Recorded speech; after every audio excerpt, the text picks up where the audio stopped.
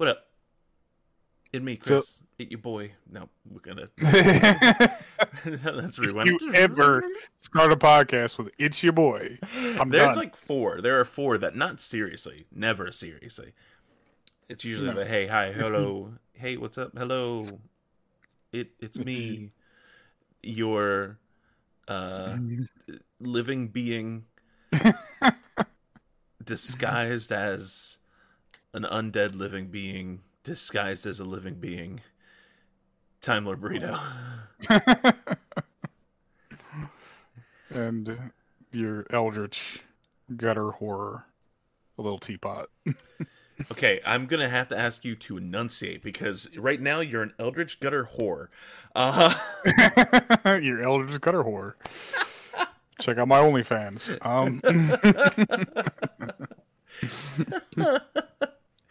oh God. Hashtag Cthulhu looking good.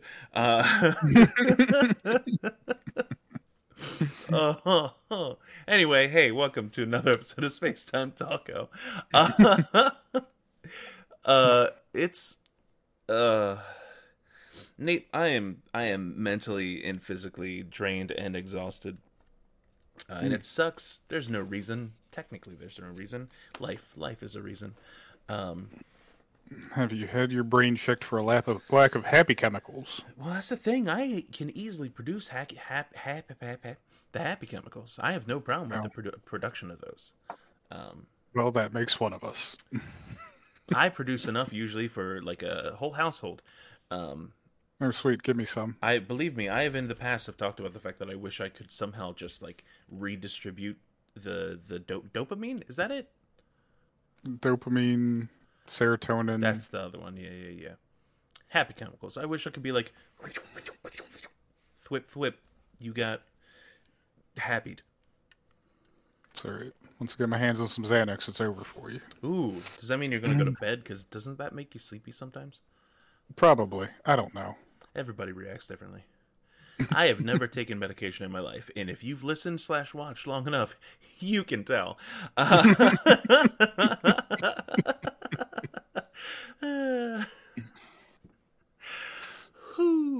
Hey, Nate, it has been 2 weeks.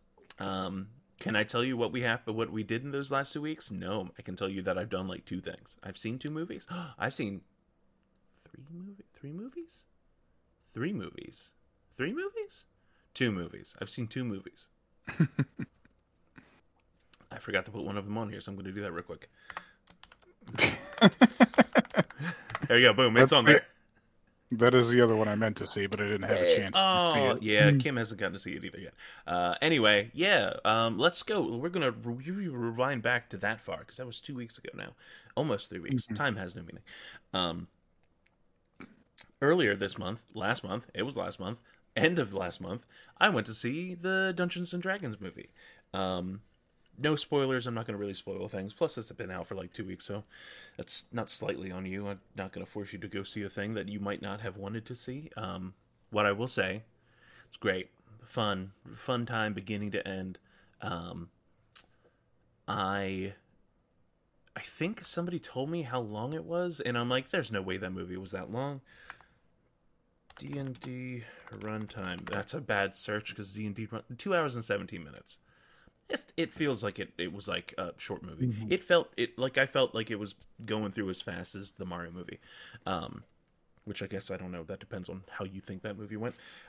You, the people, not just Nate, but also Nate.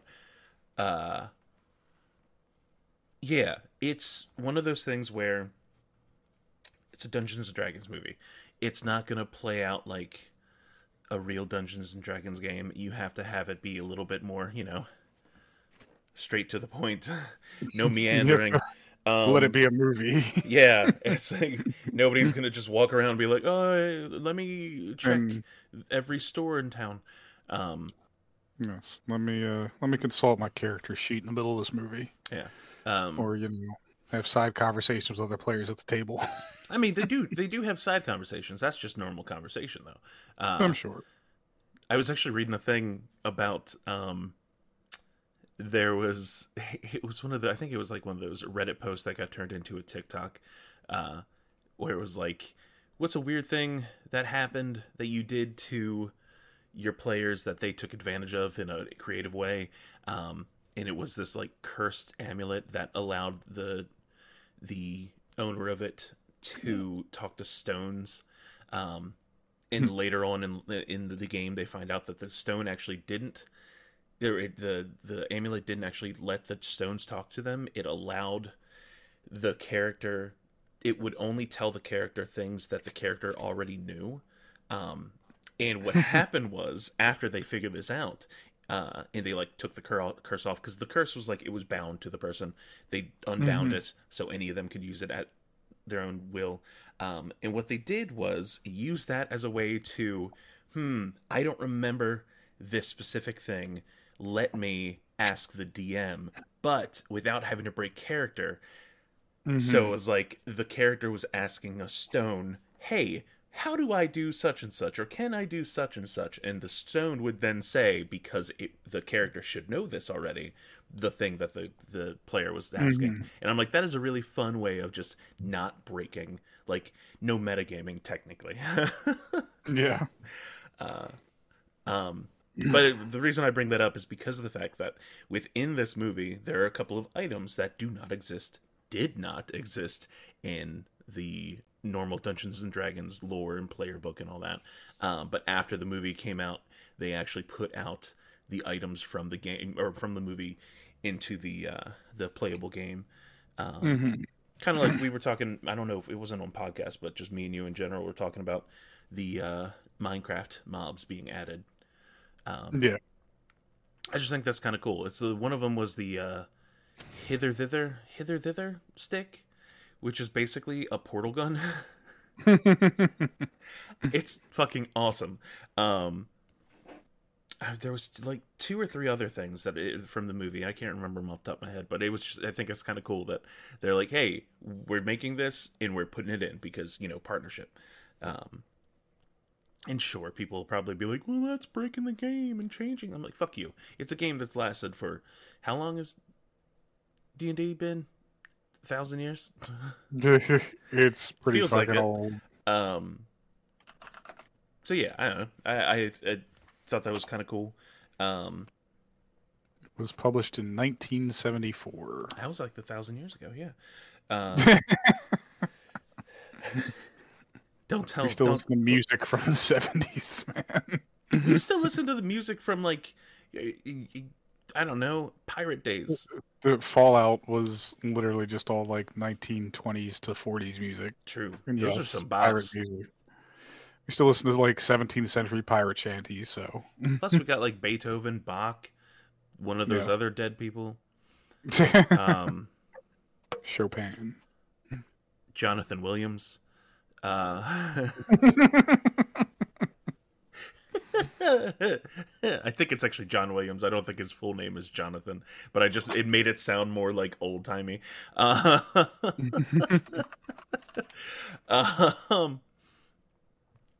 no, D&D movie, lots of laughs, lots of funny bits, or serious bits actually. Really, I thought they handled it well. Didn't cry, and I know that used to be like my sign of, oh, this is a good movie because I cried.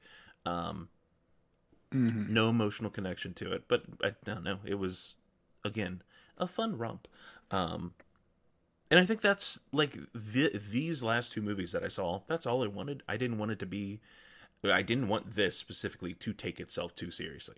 And thankfully, I feel like when you cast Chris Pine, you can't get too serious. Yeah. I mean, Chris Pine is just the hotter version of Chris Pratt.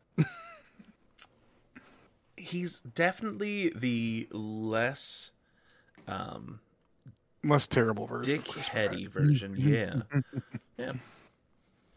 No. Yeah, so you haven't got a chance to see it, right? I haven't.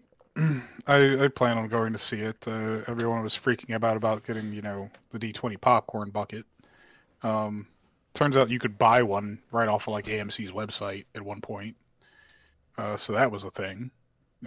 Same thing with a lot of the other special edition buckets that are now coming out. You can just straight up buy them. Chris has run away. Like all the way away. Now he's back. No, he got his popcorn bucket. Do you know how Look at much that. this fucking bucket cost? I think they were like $50-something on the website. No. On the website, they are $35 with a large popcorn. At the 35. theater. Okay. This is probably, though, of all of them that I've seen, this is probably the best quality that I've seen, because it has a hinged lid. It actually locks into place. You don't touch it, and it bends and breaks, and then you have a broken Mjolnir. How do you make a Mjolnir cheap, right? Mjolnir to Mjolnir. Now it is actually Mjolnir, like Dave says. Yeah. It's majanky. But it was cute, and people. I know the more nerdy people looked at the fact that like all the sides added up correctly, which was cool. I don't know what that. I'm sure. I don't think AMC was going to be like, oh, here's like a D20 popcorn bucket, and we're also just not going to make an actual D20 out of it because of all the nerds who came here to get this popcorn bucket are going to like put us on blast on Twitter and shit. They also and we're a fucking movie theater. Yeah, they don't need to be on more blast. They're already having enough issues. They also put out what is that thing called? They put out a cup. They put out a cup too. What is that called? My brain just blanked. The liquid receptacle. Yeah, but it's supposed to look like there's a term.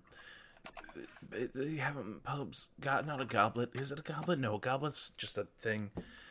Tabernacle. Yeah.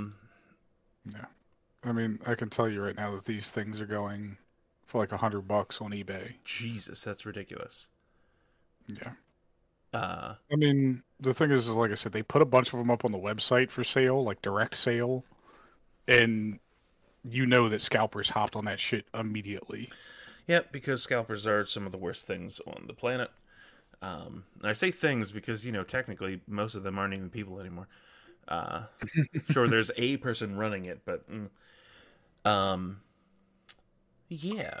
Oh, my phone is not silent. That is the rarest of things. Oh, Erica.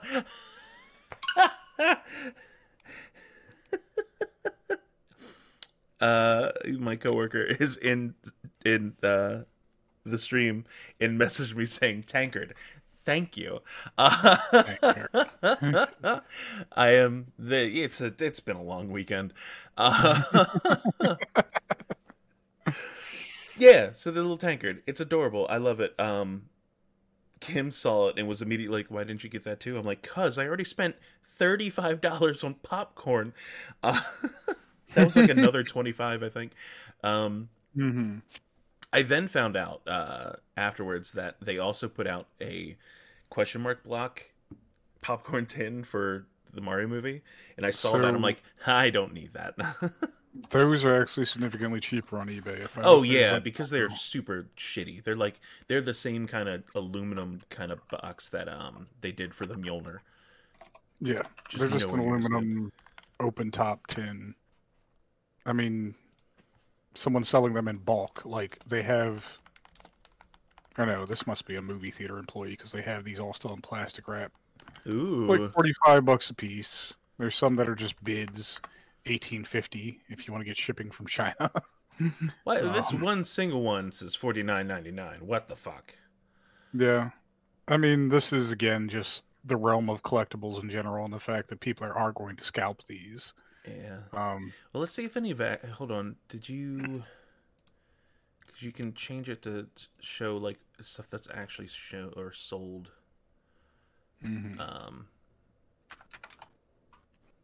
Sold items completed. Wow. Somebody... today, most recently, somebody bought one for $42.95 plus shipping and handling. Wow. They are not that good, guys. Oh, man. Some nerds have income to burn. Yeah, you would hope that if you're going to have that money, at least spend it on higher quality things. I don't know. I mean, I'll put it this way. I work for a company that sells a very specific type of device. Our older devices are obsolete, I just found one on eBay that someone's selling for $30. You know what happens when we get these things back from customers? We throw them in the fucking trash because they're worthless. They don't work anymore. Are these the NFC ones or? No, these are much, much older. Oh wow. Like, these things literally do not work anymore. The network that they're supposed to be on doesn't exist. Wow. I was about to say, speaking of NFC things, did you see, this isn't in our notes or anything, I just remembered it off the top of my head. Did you see that Amazon like pulled all sales of the Flipper, which is that like reprogrammable NFC device? No. Like you can load in new different NFC codes. I don't know. It writes the code. Is it a read-write device? Is that what it's for? I just has it listed as a portable multi-tool device. Nate, this is more than I know. All I know is that if you had one of these, you could make your own NFC device. Flipper Zero is a portable multitude for potent. What is that word? Pen testers. Pen testers and geeks in a toy-lock body. It loves hacking digital substance, radio protocols, access control. Okay, this is actually terrible. Yeah. Super easy to get for the longest time, and they've recently, and I mean like within the last 2 weeks or so, pulled this from Amazon. I can see why. I mean, this is literally like Watch Dogs level hacking device here. Yep. Made this for is everyone. The I hacked his treadmill copy pasta. Oh, God.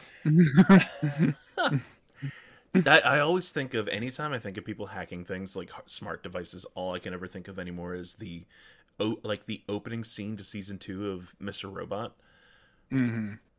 Where like this woman comes home and her entire house is like smart house stuff.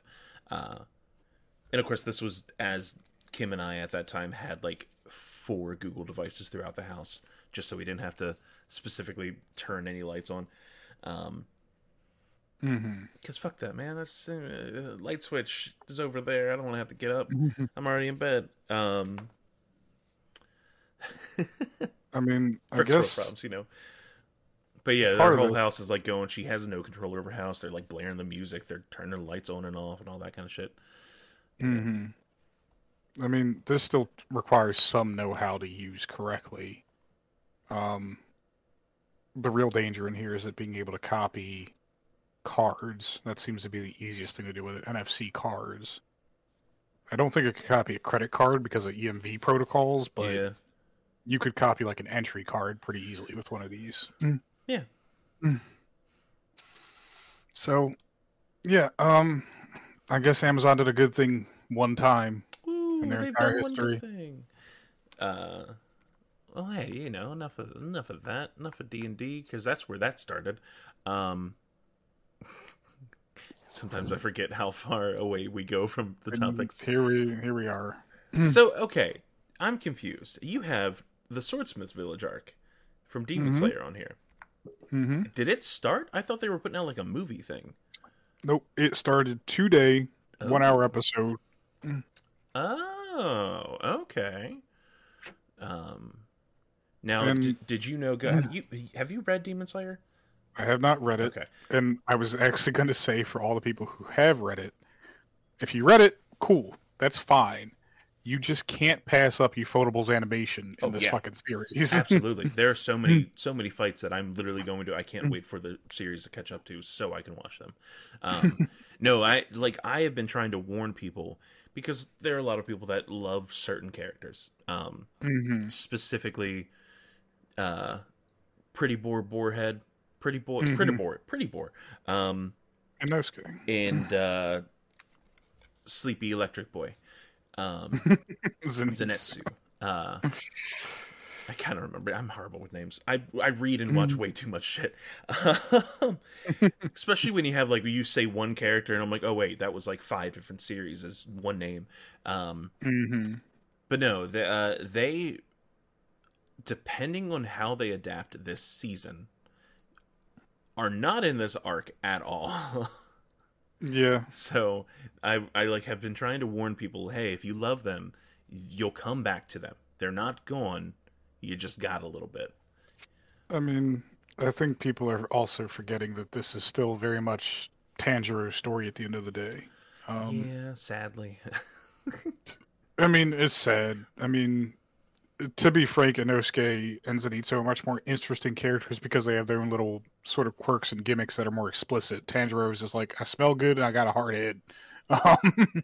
Yep. And then later on, he basically turns into Goku. So um, it's typical shonen manga stuff where the main character has to be OP.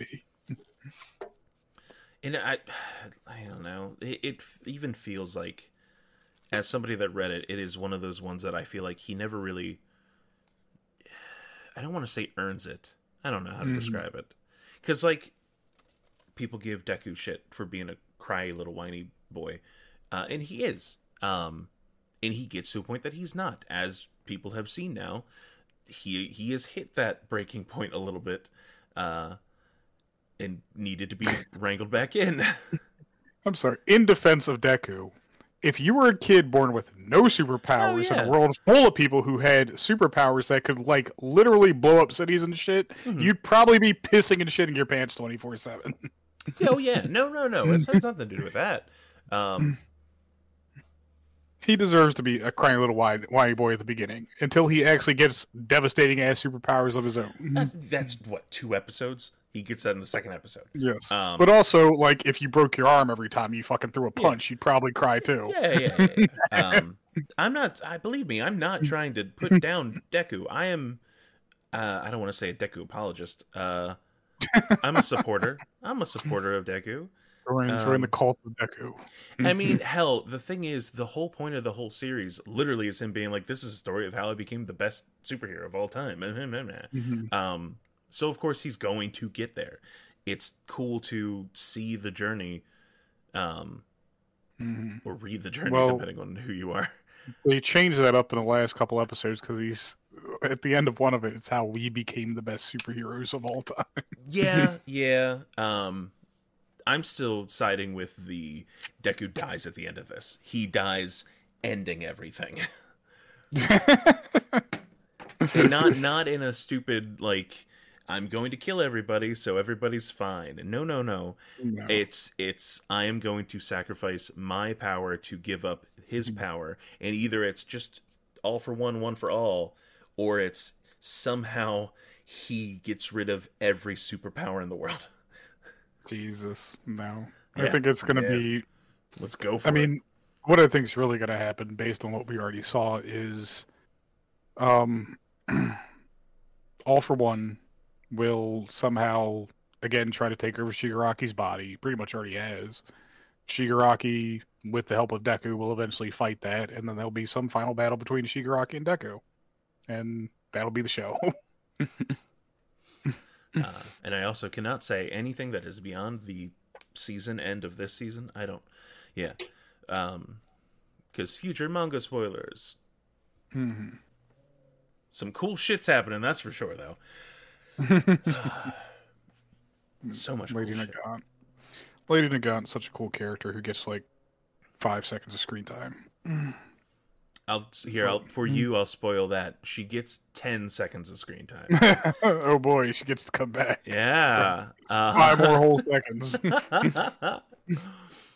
But no, okay. The Swordsmith, first episode, hour long. What's going on? How are we liking it? I don't know because I haven't finished it yet. I started watching it just after I got home from the movies. And I had like 30 minutes before we started this. Oh, so you just saw Mario today? Yeah. Oh my god. I woke up this morning, I cut my grass, and then I sat down and looked at the podcast notes and was like, oh shit, I was going to go see that yesterday. So luckily, there's a movie theater 10 minutes from my house, so I literally jumped online, bought a ticket, jumped in the shower, and went to the movies. Okay. We'll get I looked up the runtime before I went, so I knew it wouldn't overlap with this. Oh, And it's a luckily short movie. It's like an hour and a half long. Yeah. Which, can I just say, that is like a sweet spot for movies. If more movies could hit that while telling a compelling story, yes, I said that on purpose. I would love that. I would love for more of that kind of stuff. Because I want to go see John Wick, but I'm also like, I don't know if I can do 3 hours again, man. And there have been reports recently that have said that it was longer than 3 hours. They tried cutting it shorter, and they were like, nope, we can't take any more away. As much as I like John Wick, as much as I like Keanu Reeves playing John Wick, I cannot sit through 3 hours straight of that. Yeah. I can tell you that right now. There are parts of every John Wick movie that are incredibly fucking boring. Let's see. Yeah, first John Wick was 141. Second one is 2:2. 2:11 for 3. Okay, it's under 3 hours. Sorry, it's 2:49. I mean, still. I think Peter Jackson should have taught Hollywood a lesson. We understand that you want to have like grand scale epic movies, but you don't need to make them last forever. Yeah. 3 movies for Lord of the Rings makes sense. The third Lord of the Rings having 18 endings. Yeah. Extended editions that run for like 3 to 4 hours per movie. I've never watched those, and I will never watch those. I mean, half of these fucking movies are literally just like, please visit New Zealand. That's... I'll be honest, I just had a video pop up of a tattoo artist being like, hey, blah, blah, blah, this is my style. I'm like, I love your style. I want a tattoo from you. And then it's like, I'm in New Zealand. I'm like, I guess we're going to New Zealand. Well, the official rule is when you visit New Zealand, you have to stand in the middle, on some hilltop in the middle of a field, and let a movie director take like a 20-minute establishing shot of you just standing there. All right. I'll make sure I do that with either Kim recording me or me recording Kim. Do I have to yell Frodo? You don't have to yell Frodo. Oh. Can it be Schmeagol? I guess. You can yell whatever the hell you want. Freedom! A different movie series. Different movie. Okay, so how far... What has happened in this... we are so far off of this Demon Slayer thing. Well, in like the first 20 minutes of it I got to watch, I mean, it kicks off right where the Entertainment District arc ended. Nezuko's sitting there with Inosuke Zenitsu, and Tanjiro slumped over her. She's in a little mini form after she hulked out already. Yep. And the recovery, squad of Demon Slayers is showing up to, bring them back and hopefully heal them.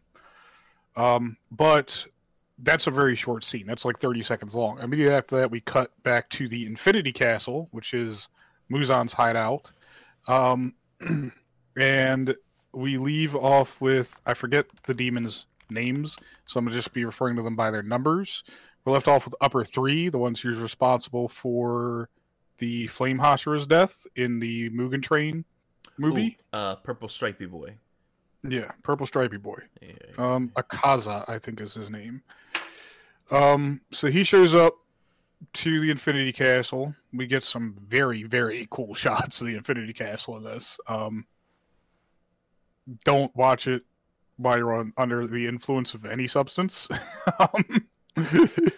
But this is basically just setting up like what the demons... This is like the very beginning of sort of their plot and plans. The leader of the Demon Slayers is like super excited because this is the first time in over 100 years that anyone has defeated an upper numbered demon ever, right? And this is putting the demons on edge and making them very nervous. That being said, they still have like 4 upper demons, or no, they have 5 upper demons left actually. Yep. They have 5 upper demons left, and I think what this scene did a good job is displaying the gap in power between just one step in that hierarchy. Whereas Upper 3 is insanely powerful in his own right, and even is capable of attacking and damaging Upper 2. Upper 2 is able to just kind of laugh that damage off. Whereas when Upper 1 shows up, they are both like shitting themselves. um, his very presence like evokes terror in them, almost as much as what Muzan does to the rest of the demons. Um, you can tell immediately once you see his face. Of course, he's got some connection to Tanjiro. He's got the same hair color. He's got the same markings on his face. I've already spoiled that for myself by reading parts of the manga that involve him, but he also has, like, as simple as it is, I love his character design. Oh yeah, because it really is just, he basically just looks completely normal with the six eyes on his face. 6 eyes on his face. No weird like demon mutations or anything like that. Yeah. But the Again, 6 eyes are. The 6 eyes. I mean, the 6 eyes are creepy in their own right because it's like you look at this person from behind. It's like, oh, they're dressed in like traditional Japanese garb and carrying a sword. That's a samurai. And he turns around and he's got 6, not just like 6 normal eyes, 6 like very intense, completely open all the time eyes. Yeah. He doesn't fucking blink either. So. Just somebody that doesn't blink, man. But yeah, Muzan is basically like, hey, I'm pissed off. You guys failed me. I don't even know why I created y'all. Y'all bums. It's taking us this long to find a fucking flower. It's taking us this long to find a blind, sick guy. Like, what the fuck's wrong with y'all? And they're like, oh no, we can do it. Please don't spank us, daddy. And he's like, okay, go do shit. Please don't spank us, daddy. And that's like the first 20 minutes of the episode. Oh, so that's okay. All right. Yeah, that's one of those things where, like, there's, again, like I said, I want to go back and I'll watch the fights or certain events that happen, but because of reading it all, I'm like, I don't need to watch this now. I mean, hell, I did the same thing with Chainsaw Man. I never finished the anime because I'm reading it. Yeah. And I mean, we've talked about at length at this point, I'll never watch One Piece again. Maybe I'll watch the big fights specifically. Sorry, there's a single episode that I cannot wait for. And I think, the anime community, they do not know what they're getting. But holy fuck. So I'm excited for that, because not only is that episode happening soon-ish, at least within the year, unless they randomly throw in a random arc in the middle of Roof Piece. They partnered up with a specific company for this very specific episode, and I am very excited to see what happens. But yeah, that's cool. I'm glad it's back. Everybody's happy. I'm sure it looks incredible, because that's just what they do. Like, visually stunning. That is that series that, like, people are like, oh, the story isn't the greatest, but it looks incredible. And I won't go into that. That's opinion. You can have your own opinion on how the story goes. But beyond that, I'm glad it's back. I know a lot of anime is returning. Yes. It's really weird right now because, like, not only is anime returning, Crunchyroll just announced, actually I should say Verve just announced that they are putting all their content onto Crunchyroll. It is no longer going to exist as a separate entity. Was not expecting that, as somebody that used to subscribe to Verve so I could watch both Crunchyroll and Funimation content. But speaking on anime, not just not just returning, but some new stuff, have you had a chance to watch Hell's Paradise yet? I have not. Oh, okay. All right.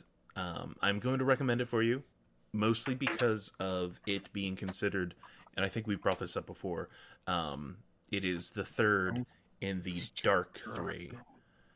Gotcha. Yeah, because you have Jujutsu Kaisen, Chainsaw Man, and then this is supposed to be the third in that group. Yeah.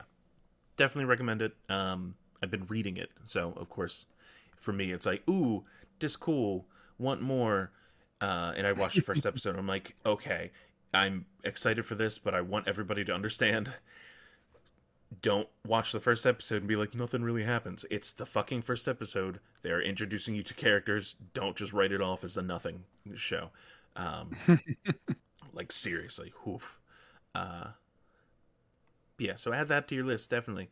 I've been just making my way through random shit lately. There's some show on Netflix about ninja. It was like 12, 13 episodes long, and I'm like, oh, this happened. It's very much like a nothing kind of show to me. Like, I literally had it on. I paid attention, because I do two things at once, because it was dubbed. And I'm like, I know everything that's happening here, but I feel like nothing is happening at the same time. So it very much was just existing to pass the time and be background noise almost for me. Yeah. It happens. There's a lot of shows like that. Gotcha. And that's not a bad thing. There's some good background shows. Like, that's most people that watch The Office for 8,000 times, I think, just play it in the background. They don't sit there and watch The Office. Unless they do. And then what the fuck is wrong with you? Find a better TV show. Wait, you trying to say something, Nate? Saying, sit the fuck up. Now I gotta move the camera up. To both of us. Back to that thing. I really was starting to do the lean. Yeah, I don't know. Anime. Let's talk about Mandalorian. So, I really only have a couple things to say about the last two episodes of Mando. They better not be bad things.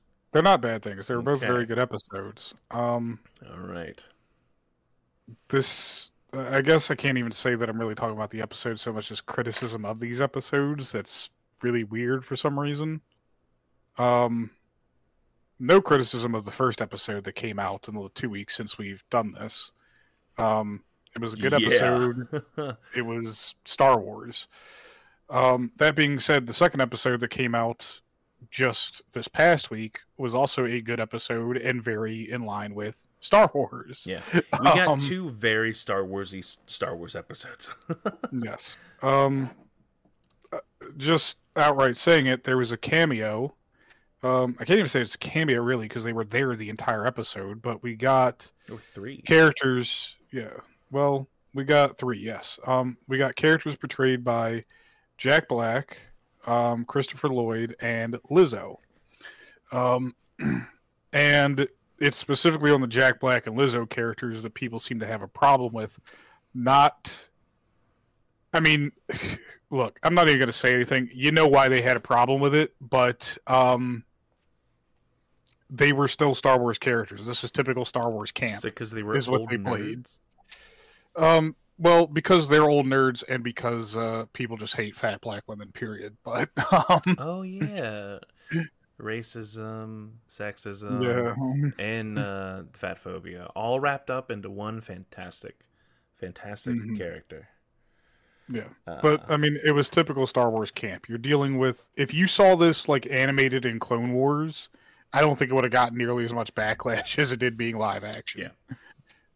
But we've had, like, nobles or royal people like this since things like Clone Wars, even in things like Bad Batch, where you have these people who are goofy and disconnected from reality because they're fucking rich. Even ignoring that, like, you go back to the Trade Federation.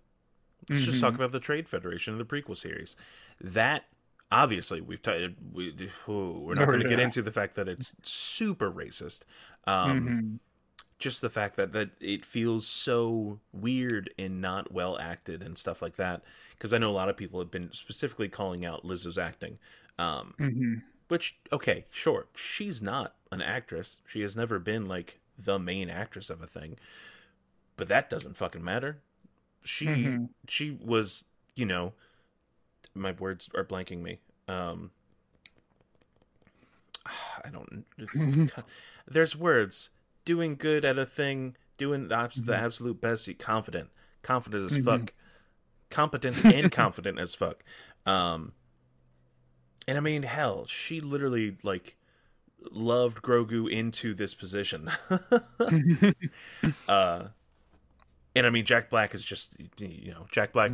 I said last week was Jack Black's week because he got to be awesome in Star Wars, and he was probably one of the best, if not the best, characters in the Mario movie.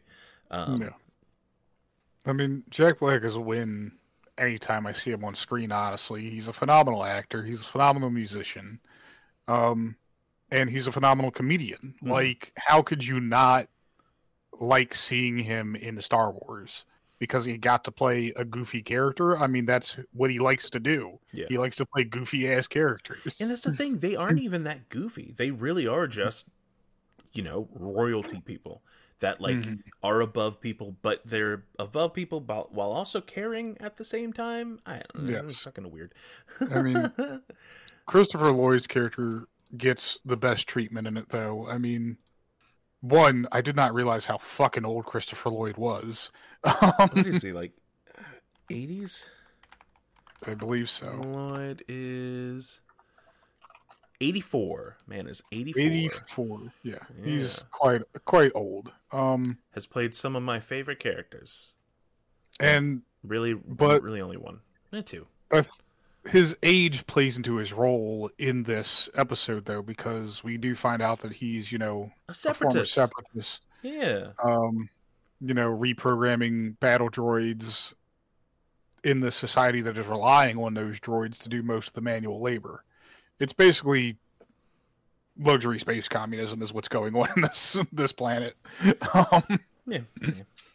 But he has some plans to disrupt that, and of course is thwarted by Din Djarin and Bo-Katan Kryze. Hell yeah. I don't know if we want to go into full spoilers on that whole thing. Not really. Okay.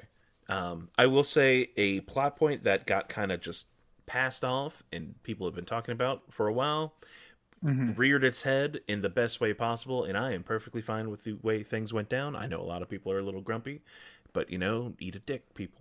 Yeah. My biggest thing is for as happy as I have been for her in this season, I do not trust Bo-Katan at all. I mean, I don't trust her either. And that's solely based off of everything I've ever seen of her in previous series. It's almost like it's in nature or something. Yeah. Bo-Katan Kryze, for all of the heart she has as a character, for all the harping on she does about how great Mandalore used to be, and all the stuff like that. I mean, at a certain point, she's very much about personal glory over everything else. And she really doesn't want to restore Mandalore without her being the one that's on the throne. Yeah. And Which is really weird. There's characters like Paz, who's part of the Clan Vizsla, who would also definitely have a right to rule Mandalore. Yeah. Well, so I'll get to that in a second. But the whole thing is right now with the two people that I don't trust at all are going to be the two that are working closest and most likely against each other with Bo-Katan and the Armorer. Because, the Armorer, still don't trust. I don't trust her at all. I love the actress. Yeah. I've had a huge crush on her since fucking Supernatural days. That's a whole other thing. Yeah. Don't trust. No trust. The only people I trust, really, maybe Din and Amy Sedaris. I don't know. All I can say, I mean, I don't really trust them either. This sort of what the Armorer says to Bo just seemed, I mean, it's off, right? It's not what you would expect at all. But it seems like the Armorer is playing the long game really here. Well, and it's all kind of changed. Her opinion on Bo-Katan has changed since her admission, Bo-Katan's admission of seeing the Mythosaur, and it could either be Armor trying to take advantage of that to try and capture the Mythosaur, or she could be so into the whole cult side of shit that because Bo-Katan has seen the Mythosaur, she is all in on Bo-Katan leading them. So we don't know. We got 2 episodes left. But speaking on that, people have been talking and pointing out the fact that we got a happy episode. And usually after a happy episode means something bad's about to happen in the next episode. No, definitely. And the go-to, because he has a kid, is Paz. There's Really? a lot of people there. The theory is you made him a dad, you're gonna kill him off. You can't kill my boy Paz. I know. He's an asshole. I mean, he's an asshole, but he's A, big, and 2, machine gun. So you can't kill him. This goes all the way back to like Halo Reach for me. I forget that Spartan's particular name, but he was my favorite out of the bunch. I'm so mad I don't remember. Hold on. No, don't. I'm Googling. You keep talking. Jesus. See, again, we can't both Google at the same time. One at a time, Nate. One at a time. Both. Both? No. Let's see who figures it out faster. His name is Greg. His name is George. It's Greg. Greg Lopez. Oh, sorry. George Lopez. Yeah, George Lopez. No, George 052. Noble 5. Noble He's 5. a chief warrant officer. He's listed as MIA. But confirmed KIA during Operation Uppercut. No, man, can we go back and play Reach? How many people can play Reach? I don't know, but I'll definitely play it if we can. But no, he carried a big-ass machine gun the entire campaign while he was alive. And I specifically remember one part because the AI in this game was never good to begin with, where I saw him...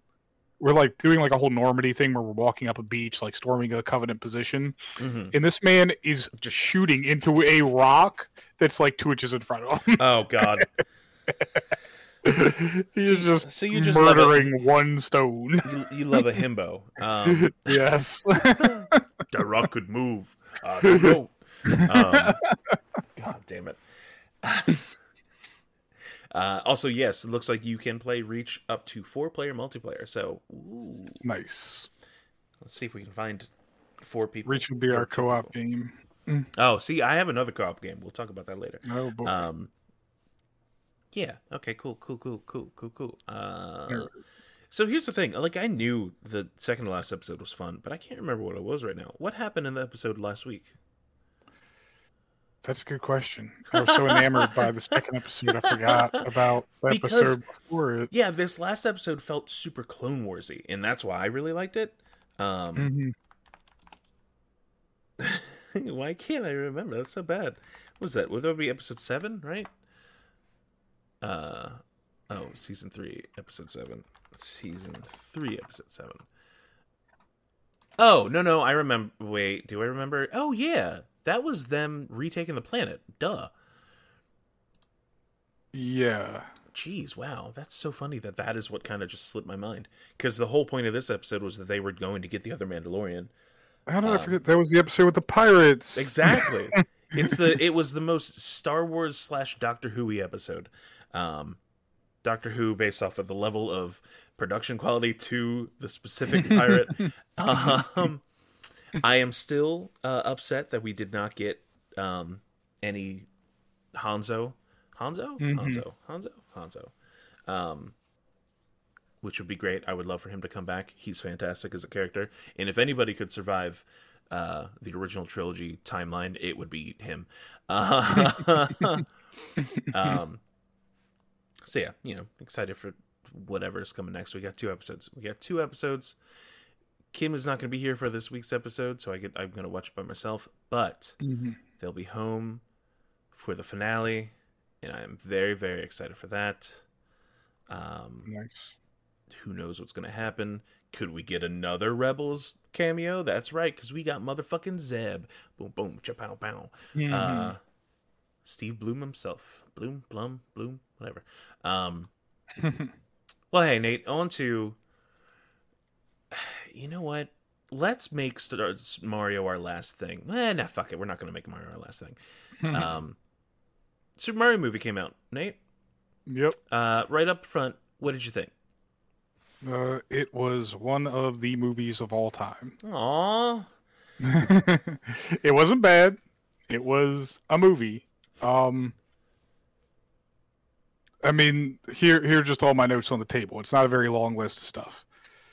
It's an Illumination movie through and through. It's very much for kids. That being said, it's not like it's not enjoyable for adults. A lot of it is very much, hey, you remember that cool thing that happened in a Mario game you used to play? Well, here it is in the movie. The movie sacrifices a lot of things that could have been like character moments for just rushing through it to show you the next cool Mario thing. The plot is very, very, very threadbare. You get very little time with the plot, very little time with characters. It's very much bouncing from one moment to the next in a way that the plot is made up of conveniences to move characters from one location to the next. That being said, again, it's not a terrible movie. It sounds like I'm ragging on it, but it is an enjoyable movie. It's a good-looking movie. The action set pieces that we get in it are pretty amazing as well. And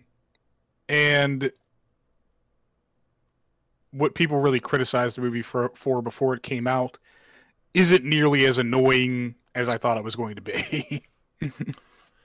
No. I believe I put tweets out about it. Let me pull that up real quick. I tweet too much, so that might take more time than I want it to. My ranking system in the world of movies is completely solely based off of how movies make me feel. It has nothing to do with the literal quality of movies. Most of the time. Sometimes, the way that I rate things, I did give it a 4 out of 5, solely because of how happy this movie made me. And yes, it is exactly like you said. It's, oh, hey, this is a thing that happened in Mario. But I feel like we've all talked about this. Nobody in the Space Time Taco group universe of all of us loves Nintendo as much as I do. I am the most Nintendo fanboy of everyone. And that's not saying that I don't say they do things poorly. Believe me, I owned a Wii U. But no, I have loved Mario my entire life. I've played almost every single game. Hell, it's the first game I ever played. So for me to see like World 1-1 recreated on the streets of Brooklyn, just the music constantly being incredible, like taking already great video game music and turning it into like giant orchestral things, or just changing it up in all these different ways. Fucking beautiful music throughout. So when it comes to the fact that this storyline is barely there, one, that is very Mario of it. Very few Mario games have any storyline to it whatsoever. It's just Bowser does something with Peach, wants to do something with Peach. Bow chicka wow wow. And, Mario has to hopefully save the day. Always entertaining to me when you get to see Mario with Toad and Peach also trying to save the day, because, that's how it has gone. And if you look at the history of the games, Peach has been kicking ass almost as long as Mario has. And yes, Doki Doki Panic doesn't really technically count, but I don't fucking care. It counts for me, damn it. But no, I absolutely love this. The voice acting is what it is. Unfortunately, we have hit a point, for some god-awful reason, that Hollywood has decided that voice actors shouldn't be voicing characters. They should only be popular actors and stuff. A-list actors. Yeah, A-list. Do we count him as A-list? Well, he's fucking D-list. I mean, hasn't sucked my D-list.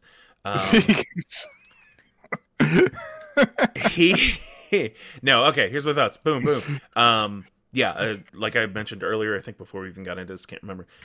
Jack Black and Keegan-Michael Key, my favorite of Mhm. all of the Hollywood voice actors.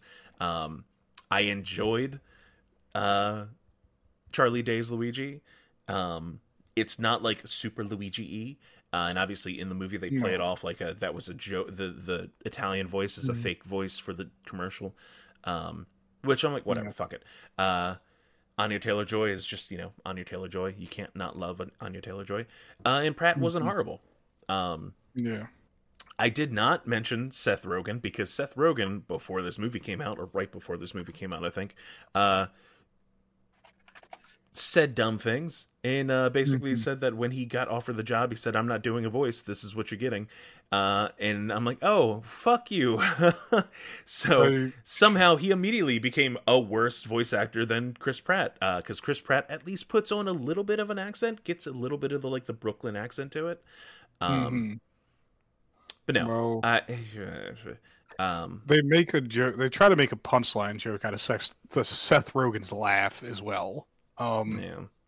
and it falls pretty flat. I think the worst voice performance out of all of them If you in this say entire Cranky movie, Kong, it's Fred Armisen as Cranky Kong. what is everyone's issue with Cranky Kong? It's just an uninspired voice. It doesn't sound anything like I would expect Cranky Kong to sound like. Man, I'm the only character voice from Donkey Kong that I wanted them to bring back in any way is if they would have brought back the guy that voiced actual Donkey Kong in the cartoon. I didn't give a fuck about anybody else's Right. voice. Um, Well, my favorite character in the entire movie is the is Luma? is Luma. It's for those of you out there, I may or may not know Nate pretty well. I'll put it this way: there's a Mario wiki, and on the Mario wiki page for Luma Lee, it says that their alignment is chaotic good, and then in parentheses, presumably. Nice. More meat for the grinder. Oh God, no. Luma was great. I know people were with that hoping that we would get an after credit with Rosalina, and I'm like, no, no, no, that's the third movie. Yeah, no, oh man, like I'm just looking at my other stuff, and I'm like, karting scene, fucking chef's kiss. I personally didn't have to. The dog scene, and I know a lot of people enjoy the dog scene. I didn't have a problem with the dog scene. The dog should have been the dog from Duck Hunt. Yeah. I thought that would have been funnier. I do love the fact that they have a literal bar or restaurant called Duck Hunt in French. It's like Chis de Canard or some bullshit like that. And I'm like, okay, cute. Man, the fucking again, the references and bullshit all in the back, like that's something I pick up on, and I'm sure you might have picked up on a couple of them. I picked up on a lot of stuff. I mean, there's a lot of referential material, especially in the scenes that just feature Brooklyn. I mean, you have a Jumpman arcade machine in the background. Being played You with have by some random guy that's voiced by Charles Martinet, who then Yes. also voices Mario and Luigi's dad. Which is cute. You've got a lot of meta shit going on in this movie. Yeah. And even meta stuff just happening on the red carpet. I remember one of the best moments, the premiere of this movie, is Jack Black's suit. A lot of people had asked Jack Black if he was, excited to play Bowser, if he was proud of his performance as Bowser. And this man shows up in a suit that is inspired by Bowser's shell with spikes on the back of it. And sings a whole song about how much he loves Peach's ass. Yes. I don't care what anybody says. That song's about Peach's ass. I mean, he says peaches how many times? Peaches. No, yeah, Jack Black definitely is somebody that went into this excited for the role. Again, he is also, of all of the cast, like Keegan-Michael Key to a lesser extent, he has done other things, but solely voice acting. He has been doing voice acting since before he was as big of a celebrity as he is. Because Jack Black was relatively big when he did that. What's the Double Fine game where there's a section in it at one point that it goes into like a RTS game, but he's like a roadie. Oh, you're talking about Brutal Legend. Yeah. he was not like he was nowhere near as big of a celebrity as he is now back in when that game came out. Mm-hmm. So like obviously he is much more of a vocal trained actor. And he's also a singer, so that makes sense too. I did love Anya Taylor-Joy dressed up as Peach in her like the motorcycle outfit. Oh man, this is it's just such a fun movie. And earlier I was talking about the whole crying thing. I did not cry at a single thing in this movie, in the main movie. When they popped up showing former president of Nintendo Satoru Iwata, I cried a little bit. Because I'm like, fuck, I wasn't expecting that, and it just kind of hit perfectly. I'm like, oh no. I do remember seeing at the starting credits that Shigeru Miyamoto was, involved in the production of this film, of course, but 100%. I don't know to what extent he was involved. Well, that's the thing. He probably was pretty heavily involved. He wanted to make sure that this movie did not, one, bomb, but two, did not portray the Mario characters in a bad light.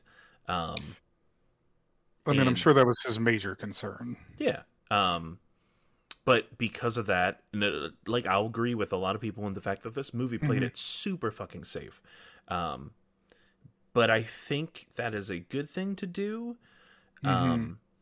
It's one of those, like, there are good things and bad things about it. Good side, you don't fuck it up, they're going to do more. Hopefully that lets them be like, okay, now that we have people in, we can experiment, we can do more things. Maybe we can do Zelda movie, Metroid movie, all that fun shit. Maybe not all go to Illumination, because while Illumination looks pretty, fuck, they are not the most detailed, story-heavy movies. They don't really do story all that well, and they have some kind of weird fetish for licensed music and everything. Oh God, I never want to hear that fucking. I don't need song. To hear Mr. Blue Sky in Mario. I do love that song, though. I love Mr. Blue Sky, but we got it in Guardians of the Galaxy, and I'm like, did Chris Pratt request this? Was that? I really think that, and when I heard that, I'm like, did he ask for this? Because he likes this song, I think. God damn. I need a hero in every montage of every movie. It gets to, especially when we have, like I said already, some of the most epic music possible from a video game. The fucking superstar scene, that music, holy shit. Oh, yeah. Even just them playing like the world, what was it, World 1-2 or 2-1 music on the 1-2 piano. when they go underground. Oh, yeah. No, I know what you're talking about. Yeah, yeah. Yes. And he does that bling, bling. That was great too. But because I know you mentioned the whole, it's like, oh, hey, they do that in that game, kind of referencing thing.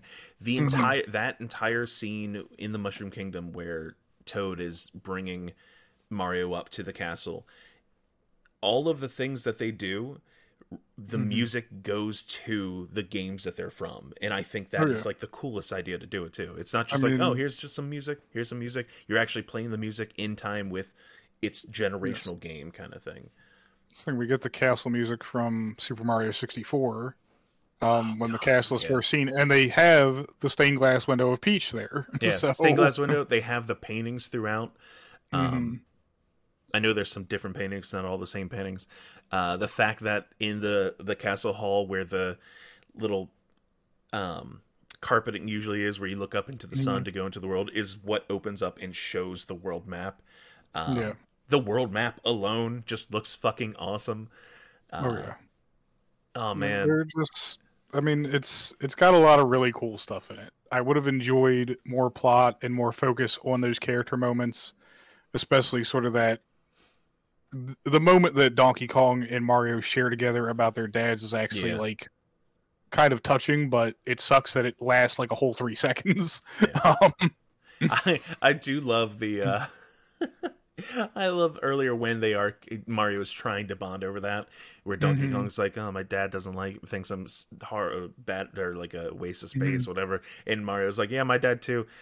And Donkey Kong just yeah, because you are. He's that was right. Yeah, I love that. All right.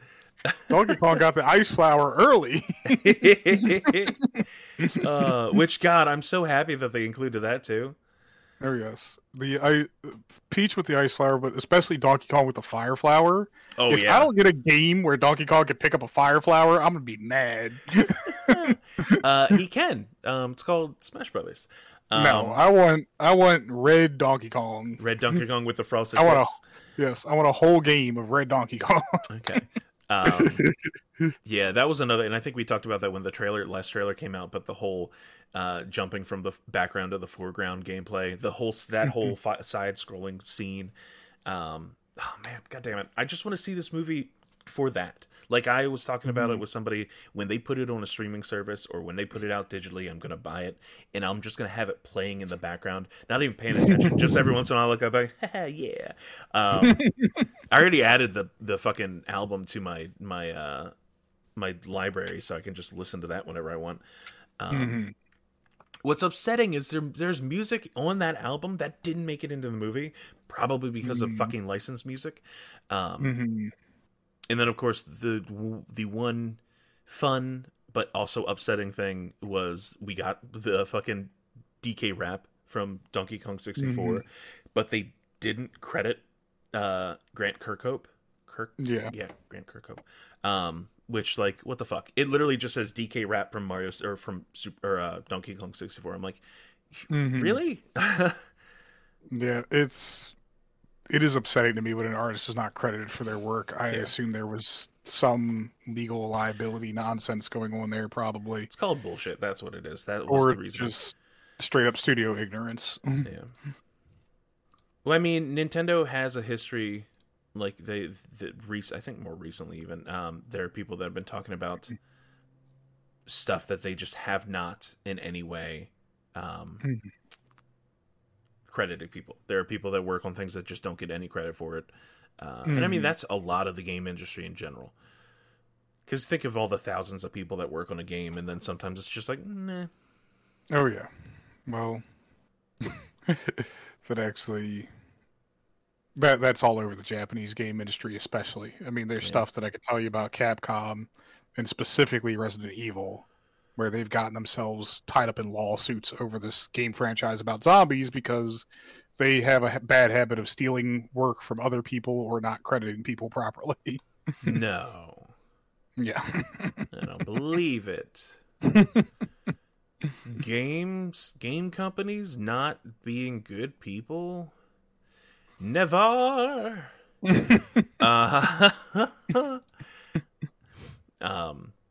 Yeah. Go see the Mario movie. It's cute. It's an hour and a half, just about an hour and a half. So not wasting a bunch of time. If you want to wait, it's literally coming out to digital platforms at the beginning of next month. So, but I will say, here we're gonna go into the downside of this. You ready for this? No, really. Love the movie. Loved it. Super enjoyable. Had my qualms that we talked about. Also, I'm pretty sure that the cart for Donkey Kong is his cart from that one Skylanders game, and I'm perfectly fine with that. Just wish that they would put all that stuff in the actual Mario Kart game.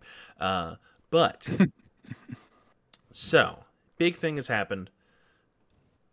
Super Mario Bros. Has now had like the biggest opening of any animated feature film ever. And I hate that. No, yes, it sounds stupid. I'm like, why are you upset that property is succeeding? It's because of the fact that this is one of the most well-known properties in the history of the world. It did not do anything big. It played it very safe, like we talked about. While it is, yes, targeting the more adult people completely through nostalgia, it is almost 100% targeted at kids. Again, not a bad thing. The problem is that you have this happen when movies that do deserve something like that, and the attention and the love, something that takes an already existing property and does incredible work with it, Spider-Verse, or just an incredible animated film in general. A lot of them. I don't even want to go into it. There's fucking a lot of them. Just watch more animation, motherfuckers. It's not for kids. I'm worried that companies are now going to be like, oh, let's just buy up more properties and just make cheap and easy kids movies instead of putting any work into it whatsoever. Yeah, fuck that. Like, good for them, yay, big numbers, woo. But that's just it's all in service of the line, Chris. That's fuck what you have the to line. understand. Burn it Line down. go up, line go up. We make more things that make line go up. Line go down. We stop making things that make line go down. We must line go up. Commandment number 1. No. I say no. I will also say it was really funny. It still is. Okay, cool. If you want to be entertained, all territories right now. You're sorry. Let's just all together.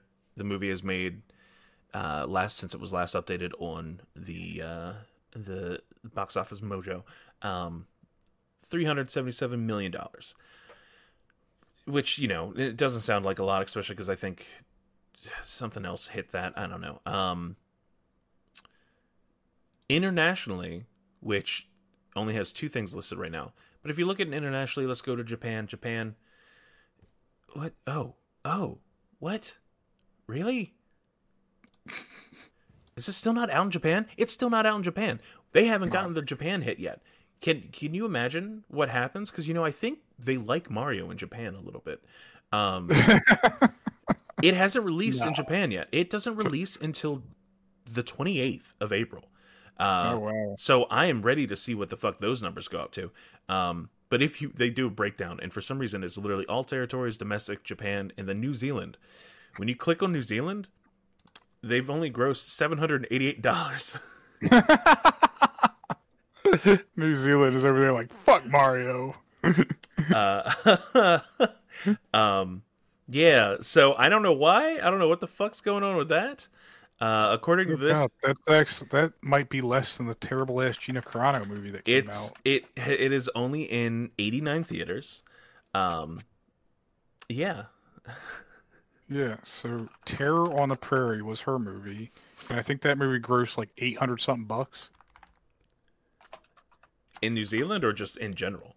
In general, like, I think it was only a U.S. release, and it grossed like $0. What is it? Terror on the Prairie. I don't know how to. Box office. Yeah, $804. No, that's all it made. According to this, it made $13,115. According to the numbers, which is a website for some reason, $804. Oh, this was just the box office. That's what I'm looking up. Oh, okay. I'm looking at Box Office Mojo. So worldwide 13,115. So according to this, it only released internationally though. So in Russia, it made most of its money. Russia. Okay. Yeah, and Russia made $9,431. Yeah, that's in the UAE, which I guess there's like one movie theater in Dubai. It made $3,684. It's in that tower. Yeah, in the Burj Khalifa. Yeah, Mia Khalifa's brother. Hi, meet my brother, Burj. Giant fucking tower. He's a big boy. I mean, how tall is your brother? I don't know. Tall, man. So yeah, go see Mario. It's cute. It's fun. If you like Mario, you'll enjoy it. If you don't like Mario, wait until it's available on the streaming service. If you have kids, they're gonna love it. Oh, I had kids in my theater while I was watching, and they were having a fucking riot. Like a little riot. One of them threw a Molotov cocktail. Oh no! It's like fire flower.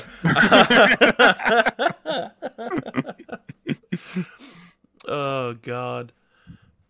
Oh man, real quick, how much I loved they go up to the castle, Mario's trying to get in the castle, and the toads are like, the princess is in another castle. It's fucking stupid, and I love it. Didn't have Bowsette in it. 0 out of 10. Moving Pauline on. had Pauline I did have Pauline. No, and Yoshi. Well, yeah, that was our end credit scene, Yoshi. Yeah. So, who knows? They'll probably get a sequel with as much money as it's made. It better get a sequel. I'm ready for all the sequel. Here's the thing. Yes, threadbare story. Build me the Smash universe. Where, like, I just want to hear the Smash Bros. Announcer in IMAX quality sound. I just want to hear game as it's like turned up to fucking 13 in my ear. Yeah. I mean, hell, if they get to that point, we're getting it. We already got the fucking Mario Kart music, so they built their racer, their karts and everything. God damn, wonderful. That was so fun. So while we all have enjoyed the Mario Brothers movie, John Leguizamo won't. Yeah. So early on, when this movie was announced and the casting was taken care of and everything like that, John Leguizamo, he's not really encouraging anybody else to boycott it, but he has his own personal boycott against the movie. Because for those of you who don't know, John Leguizamo did play in the original Super Mario Brothers movie, which is a total departure from what Super Mario Brothers is, but still is kind of a cult classic in its own right. Bob Hoskins, who played, John Leguizamo Bob played Hoskins. Yes, Bob Hoskins played Mario, and didn't know that it was based off of a video game when making. There's a lot of stories behind the filming of that movie and how bad it was for a lot of the actors involved. But what John Leguizamo seems particularly bent on here is that he believes that Illumination, Disney, well, not Disney, but Illumination and Nintendo specifically avoided casting a lot of actors of color to play in this movie. In his case, specifically Latina actors and actresses to do any voices in this movie. So, from what I read, it made it seem like he was upset about Mario and Luigi not being of Latino descent. Yes, which especially them. Makes no sense. It doesn't. In this case, it's one of those things where I can understand where he's coming from, but he's also just being kind of a big fucking idiot right now. Yeah. John Leguizamo has, unfortunately, because he's a really good actor, fall out of relevancy in like the last 10 to 15 years. He was in The Menu, okay? And he was great. Okay. Well, he was also in Chef, and he was really good in that. But, he's not really in that A-list in Hollywood anymore. He's not really being called up for a lot of roles that are going to be in high-grossing films or anything like that. I think this was one of those moments where we have a celebrity grasping desperately for some relevance again. And I only brought it up because articles have been posted about it on different feeds that I'm following. But there's really no news here. It's John Leguizamo being a big fucking clown about this movie. And I think if he sat down and spoke to probably Jack Black, because I believe they were friends at a certain point, he would get over this very quickly. And people have also been quick to point out that Anya Taylor-Joy is part Argentinian. Well, there you go. Well, white Argentinians raise some red flags. The whitest. Let's just say there's a reason why there is white Argentinians, and it's not a good reason. It always makes me think of that Disney Channel movie about the family getting an exchange student from Africa, and it's an all-black family, and it's a white girl from Africa. It's just one of those like, oh, racial hijinks ensue. That was a different time, man. That movie. Racial hijinks in the city. Yes, it's Black History Month. Go to your room. Don't come out. It was Black History Month. I'm pretty sure that Oh, movie came out on Black History Month. cool. Hold If on. you sent me a white Disney child from Africa, I'd be like, look, about white African. don't. Oh, can you guess the name of the movie without looking it up? Can you guess the name of the movie? Oh, I mean, Coming to America is already a movie, so it can't Right. be that. So it's schoolgirl level coming in. The family has a schoolgirl.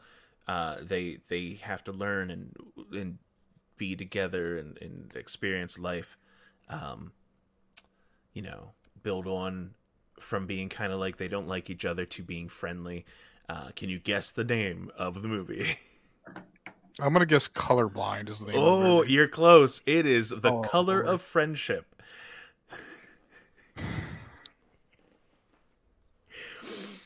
The picture that Wikipedia Google. has for this movie is a poster that says, it's one of those things where it's a tagline and it leads into the name of the movie. Look beyond black and white and you'll find the color of friendship. Okay, Google. How do I start a shotgun? No, you can't stop. No, you don't do that. This movie came out February 5th of 2000. There better have been no white people in the theater. So I'm gonna say. No. So this was a Disney Channel original movie, so it didn't come Oh. out in theaters. It was on TV, and back at that time, I think you still had to pay for Disney Channel. So already a barrier for entry to watch fucking Disney to begin with. Now I know that this is the thing. What? The 13th thing? Did you find your 13th thing? Look, I've had more than 13 things for a long time. Okay. This is just going on the pile. True. Now I'll tell you the reason why I was excited to watch that movie as a child, if I remember correctly. Oh no, it was the other way around. I was excited for another thing. As a kid, of course I watched it. I watched all the Disney shit. One of the main characters went on to be one of the main characters in another show that I love that nobody fucking remembers, Strange Days at Blake Halsey High. So for me, I'm like, I know her. She was in that movie.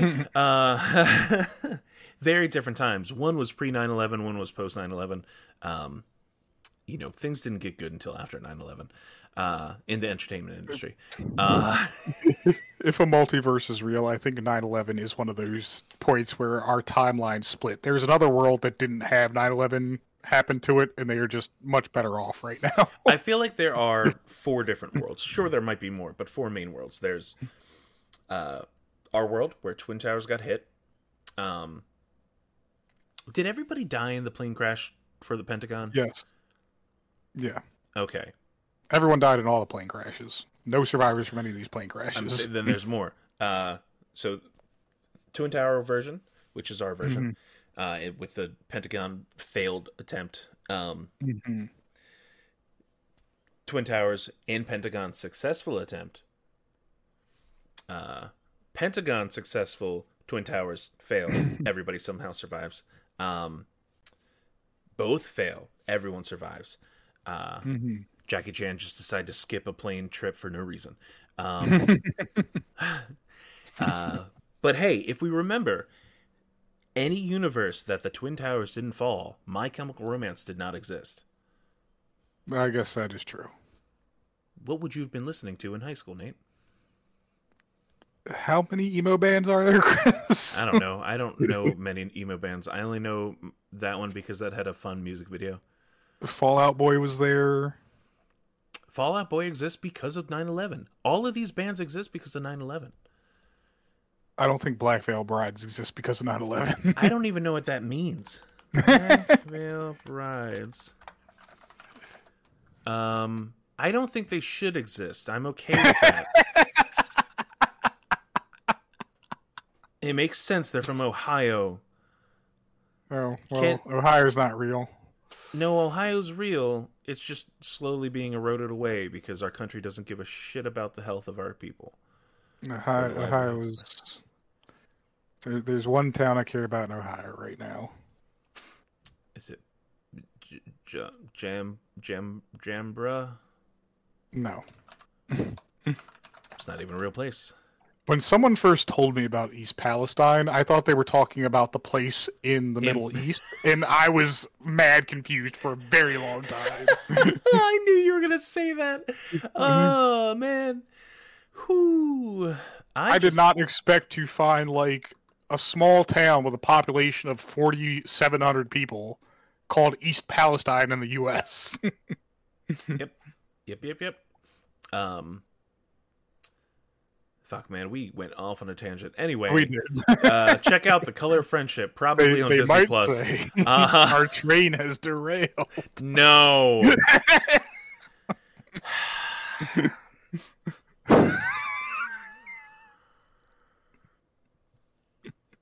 Nate, 9/11 jokes are fine. That was like 2 decades ago. I ruined Chris's day. That was horrible. There are people suffering from this still currently. I understand that. I might have to cut this. Will I? Probably not. I let people know how horrible we are in the now. Now. There you go. Moving on. In fact, not moving on. Pause for a moment. Oh shit, we're live. We can't pause. No, I can literally. There's a BRB button. I can hit the BRB button. Anyway, hey, we'll be right back. And we're back. Yeah, go watch Color of Friendship. Maybe not. I don't know. It's been a while. It might be bad. It's probably bad. Sorry, I opened all of the news stories up in my face at one time. I'm like, too much information at one time. Well, that's all we've been watching, Nate. You've been playing anything? Yes, I've been playing... Of course, I've been playing RE4 Remake. Everyone's seen me do that on our stream. Yeah, and some long-ass streams. You put in like almost 12 or 10 or 11 hours? Almost 11 hours. Yeah, I'm just having fun with the game, and I want to do everything that there's to do on this first playthrough. I don't want to skip any content or miss anything. The only thing I've been doing off stream are the firing range parts of those. I don't want to like spend a ton of time on stream. Like, here, watch me try to S rank this thing that I have to do like 30 times to do that. Mm-hmm. But no, it's a fun game. Other than that, Forza Horizon 5 did put out their second expansion. So we had Hot Wheels earlier. They put out something that I was very excited for, but a little disappointed by, and that's their Rally Adventure expansion. They do have a whole map. It is a rather small map compared to the other ones we got. But Rally is my favorite motorsport discipline, period. I love rally racing. You know, big fan of people like Colin McRae and the late Ken Block. Still rest in peace to him. Besides drifting, Rally is my favorite motorsport ever. And this does capture a lot of the essence of rally racing, both on asphalt and on dirt. The tracks are very technical. There is a specific mode in the game where you can have what is a navigator, essentially. They're in a chopper, so they're not really a co-driver, but they're scouting the route for you, so they're calling out what turns are up ahead and stuff like that. Mm-hmm. And so I turn my driving line off and just use that, so I get a more authentic experience to rally racing. So it does add an extra level of challenge there. They added a lot of cool rally cars, Baja trucks, all kinds of stuff to the game. I believe it's to do Baja. This with. Baja. But no, it's just a really cool expansion. The only thing is it's very short. There are challenges and stuff like there were in the Hot Wheels expansion where you can get more points and whatever else like that, but they're arbitrary points. It's really just for completion sake that you get that stuff. As far as like the actual completion of the campaign, where I went through the whole thing and did all the races I needed to do and beat all the people I need to beat, it took me like hours to do that. Not very long, but it does add a new flavor to Forza Horizon that I like, and I hope they're going to expand on that more in future titles. But it remains to be seen. If I want to play a rally game for now, I've almost entirely beaten Dirt 4, but I might just get Dirt 5 since it's on Game Pass. I guess the coolest thing they added to it was anti-lag turbos. Those are fun, and you can put them on any car that can accept a turbo. So you can make any car just shoot flames out of its tailpipes for fun. Okay. That does sound fun. Yeah. I don't know if you saw much of it, but they did announce officially a Lego racing game that I might get. I'm not 100% sure. Yeah. I mean, it looks like it's based on the Lego Speed Champions thing they did in Horizon 4. Yeah, but things break like Lego blocks. Just saying. That's all they wanted. Yeah. You said that didn't happen in the next expansion, so I'm like, I don't need that. I want exploding blocks, Nate. No, that's cool. I haven't been playing shit. Like I said, I've been very out of it. I have just not been. It's the reason why I've been able to get. I've been consuming so much. I think I called it manga recharge time or something like that. Which I literally like. I hit a point sometimes where I just need to ignore literally everything else and just read manga because it lets me reset my brain. I have also just been introduced to the fact that there is if you listen to a certain BPM of music, 154, if you listen to songs with 154 BPM, it's supposed to help reset your brain. So I have that, and I pulled that playlist up once, and I looked through it, and I'm like, I already listened to a lot of these songs. Makes sense now. Just gonna play a metronome at 144 BPM now. 154 154 BPM. Just listen to music, Nate. What's wrong with you? What is this music You like some of this stuff? Do you like System of a Down? Yes. What about Pump It by Black Eyed Peas? Not as much. How about Miley Cyrus? Even less. BTS. Even less. What? You don't like K-pop? What's wrong with you? Paul McCartney? I guess. AFI. Somewhere in the middle. Angels and Airwaves. Wouldn't even know. Motion City Soundtrack. This is where I'm learning about Nate. How do you feel about Lil Wayne? Or as he's known by most people, Little Wayne. Little Wayne. The one that surprised me, well, I guess I say surprised, but it was already on. It is a song that already comes on my playlist all the time. Is Collard Greens, the Schoolboy Q song. I'm like, this is already on my playlist all the time. What the fuck? Yeah, there's some good stuff. Yeah, now it's gonna be stuck in your head, isn't it? Yes, it's a good fucking song. There's a lot. It's so many songs. Oh my god, I'd recommend it. You should check it out. You know who's not on here? Hold on. My Chemical. There's not a single My Chemical Romance song on here. Who would have guessed? There are 2 Gorillaz songs.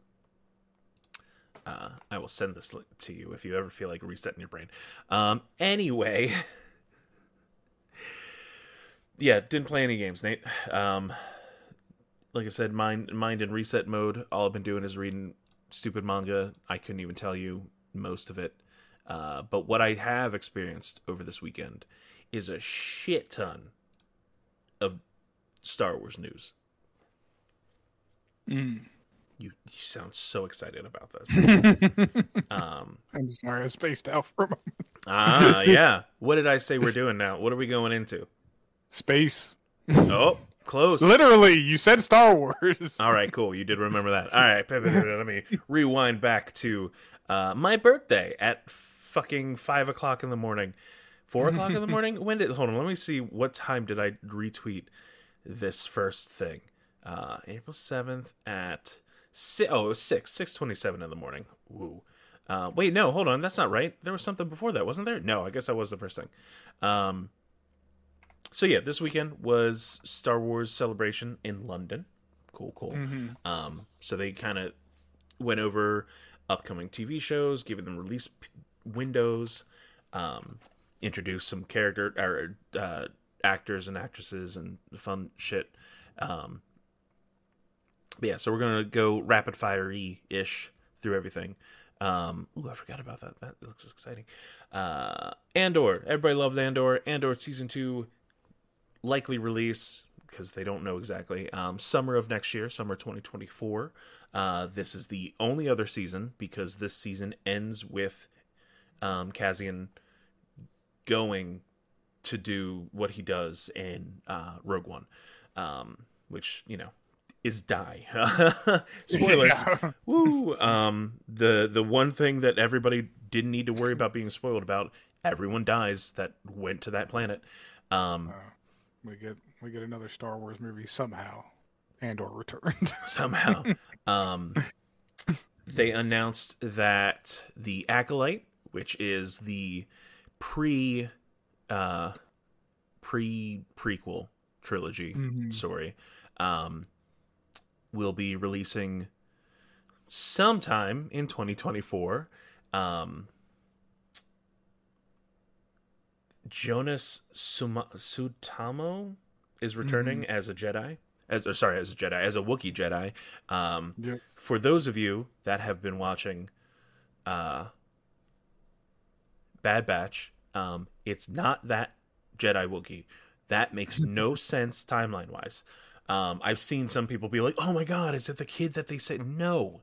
That's literally impossible unless they time travel and that's a thing that exists within Star Wars. Fuck, it could actually be the same Wookiee. No. Actually, please don't let time travel exist in Star Wars. There's enough fuckery going on. Time travel exists in Star Wars. When, where, in how, Rebels. Why? Ah, shut. If time travel didn't exist, Ahsoka wouldn't exist anymore. You're right.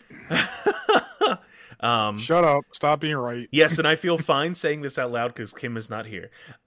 Sorry if you just got spoilers for Rebels, but guess what? Ahsoka's alive, so you would have had to figure that out sometime. So yeah, Acolyte is coming. It is set in the High Republic, which is after Old Republic, right? Yes, because there's a timeline immediately after the Old Republic. Yeah, there is a timeline. I'll go through that over that later. They brought that up.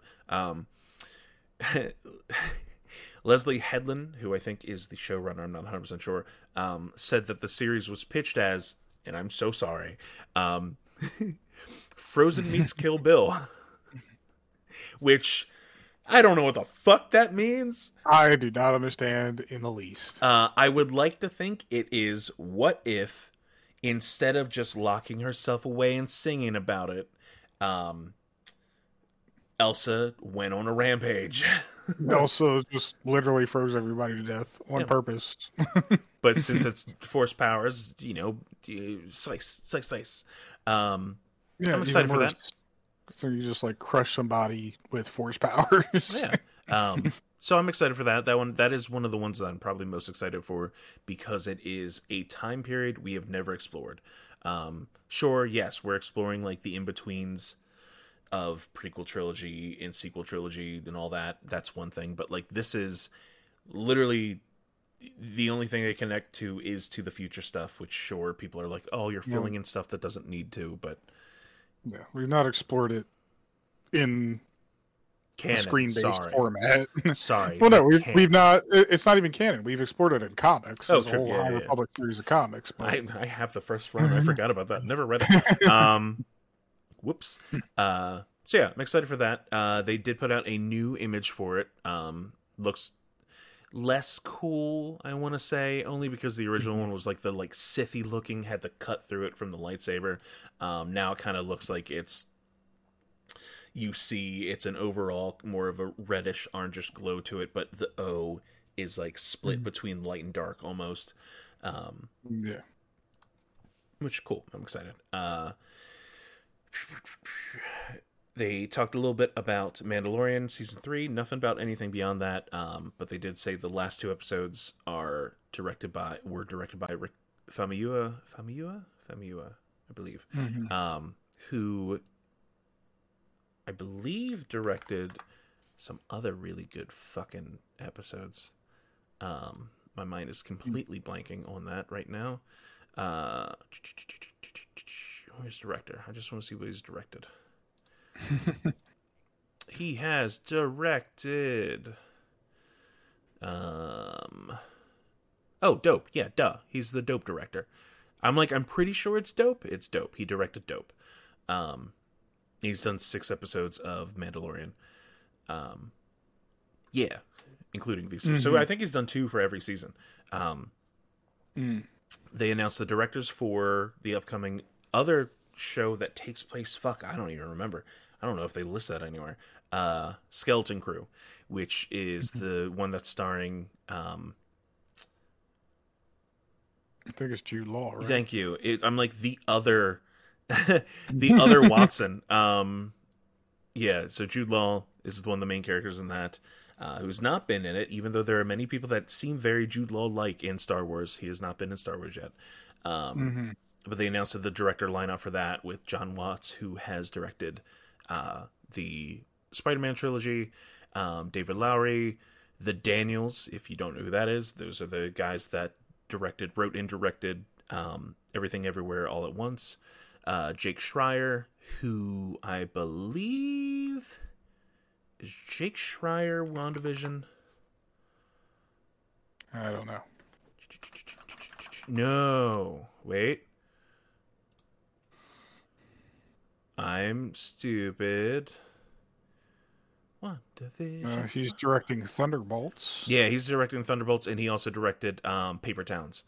Oh, he directed Chance the Rapper's Magnificent Coloring World. I did not know that. Bryce Dallas Howard, who, if you don't know, has directed some of the best episodes, the most Star Wars-y episodes of Mandalorian, including last week's episode. So if you ever see something you're like, this seems familiar, it's because it's her. And then Lee Isaac Chung, who directed Minari. I don't know if you know what Minari is, Nate, specifically. It is a movie that I've wanted to see. He directed an episode in Mandalorian too. I didn't know that. But Minari is the one that stars Steven Yeun.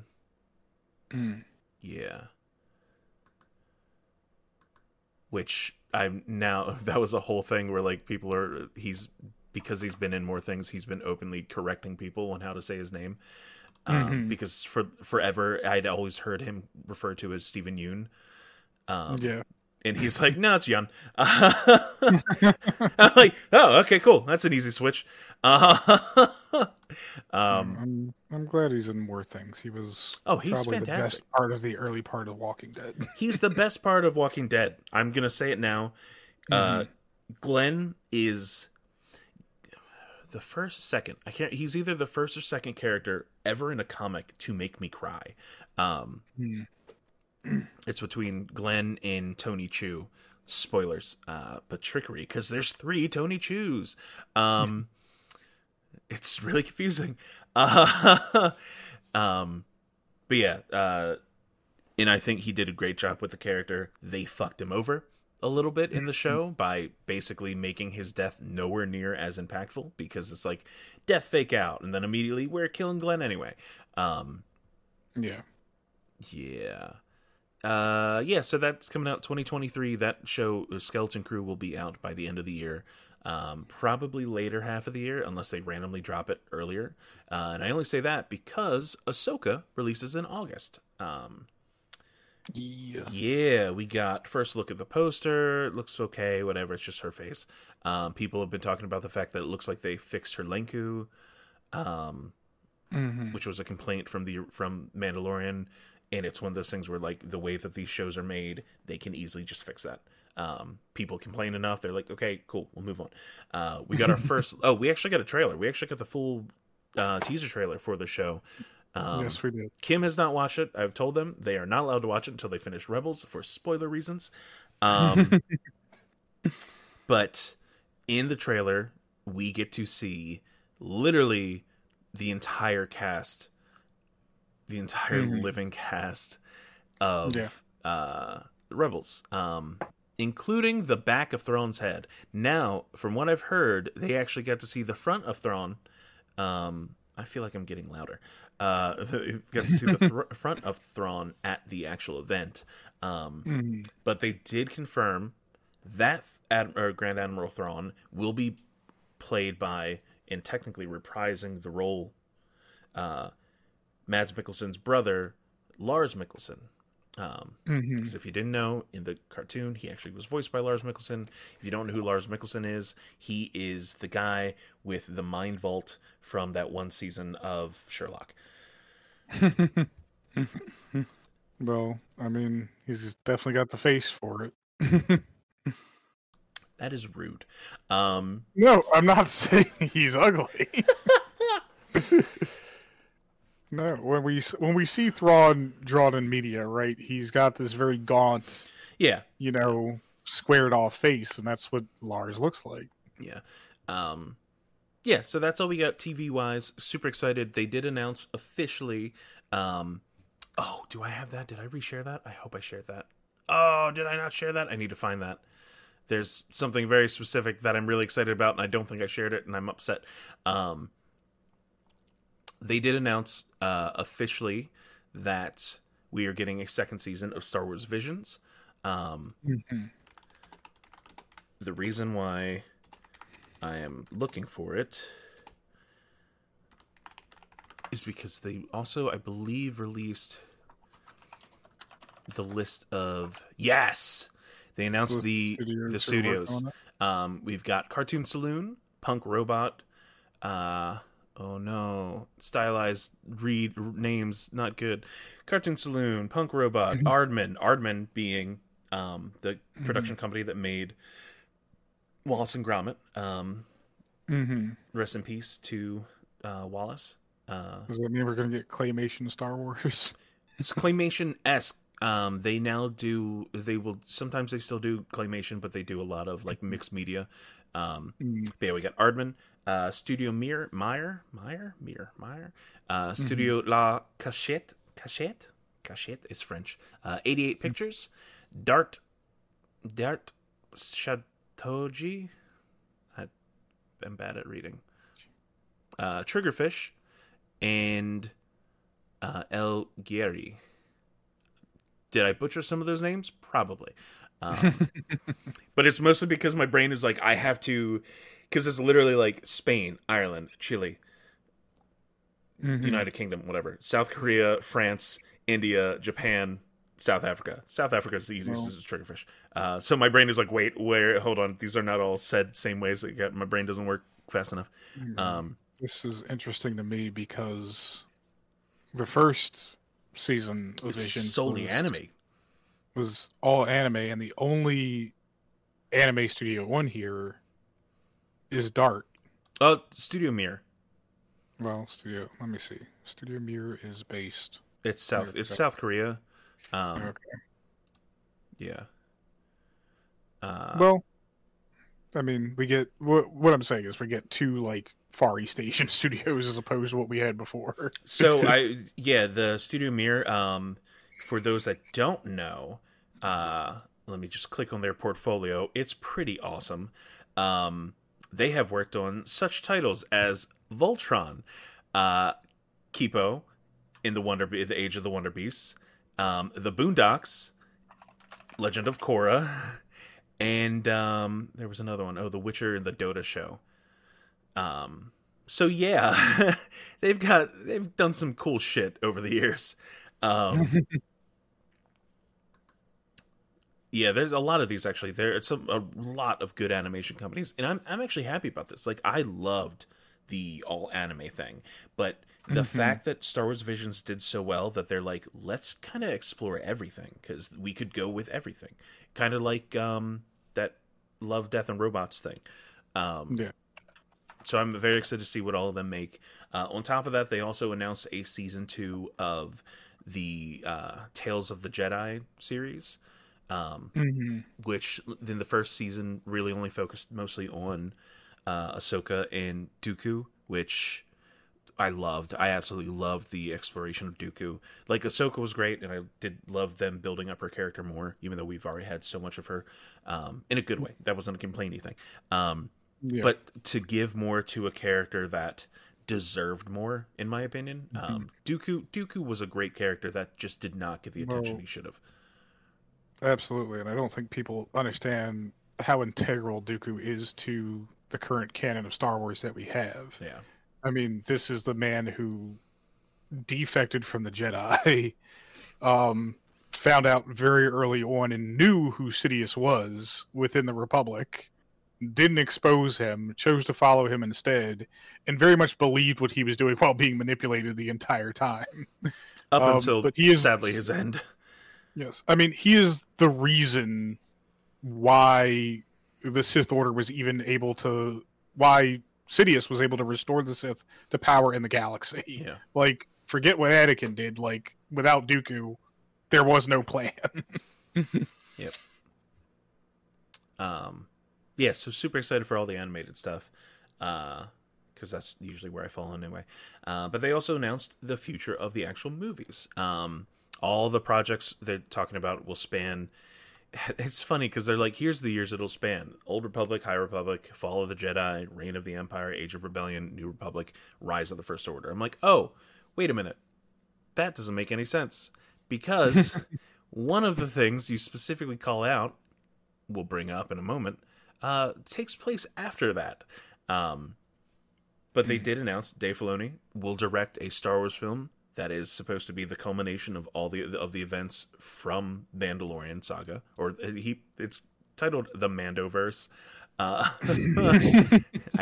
wish the word verse didn't exist anymore. You also got James Mangold will direct a Star Wars film about the first Jedi, being described as a biblical epic. So that sounds, who fucking knows? And then, I want to say names right. Hold on.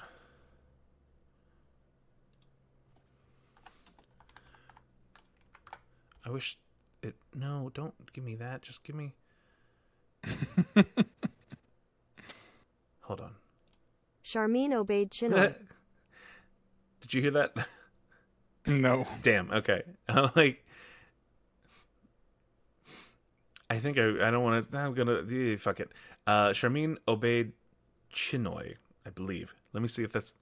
Charmin obeyed Chinoy. That's how, according to Google. But you don't know if you can trust Google. But Charmin obeyed Chinoy has a movie, Star Wars film, which is establishing the new Jedi Order, which is taking place 15 years after the rise of Skywalker. Which, like I said, makes no sense when they specifically said that the new movies are taking place between one point and the rise of the new First Order. Whatever. But cool part is that Daisy Ridley is returning as Rey, which was something that I don't think a lot of people expected. I'm sure that there's plenty of fanboys that were like, we hate her because we're stupid and dumb. Yep, that's how it goes. Yeah. So she's coming back. We got a trailer for Indiana Jones. I'm like, this is Star Wars. Why? Interesting thing for. I really am going from like bottom up of how things got announced. Obviously, back to Andor. They said that second season begins 1 year after the first. In each block of 3 episodes, kind of like how they did little arcs in the first season. Each block of 3 will take place over a year. So we really are like boom, boom, boom, moving up into that Rogue One time span. Yeah. And let's skip by that. Don't care about that. That's not really all that big. Fuck all that. Blah, blah, blah, blah. We already talked about all this.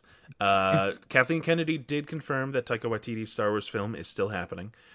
She was quoted in saying he doesn't really want to bring others into that process, and I don't blame him. He has a very unique voice, so we want to protect that, and that's what he's doing. So we are going to get the most Taika Waititi movie as possible for Star Wars. I'm okay with that. Will they have to make it so it works in canon? Technically. If it doesn't, do I care? No. Yeah. Yesterday, I don't know if you watched, they dropped the final trailer for Star Wars Jedi Survivor, which comes out in 2 weeks. Mm-hmm. Yeah. Yes, 2 weeks. I just see the gameplay trailer, and it looks pretty freaking cool. Yeah, it looked pretty as fuck. You can update. I mean, they announced it earlier, but we never talked about it because it was while we were in between weeks. You can now customize a lot more, including individual pieces of. Individual pieces. Sorry, I just saw him fucking force throw a stormtrooper into a TIE fighter. Yes. Yeah. Oh, that's a cool looking droid. I haven't watched this mostly because I don't know anything that happens in the first one. Fucking Rancor fight. But yeah, you can customize your clothes individually, but you can also customize your lightsaber just like before. But you can also customize your little BD1. Yes. And I'm super excited for that because he's an adorable little dude. You can give him like a cool little visor. Oh, battle droids.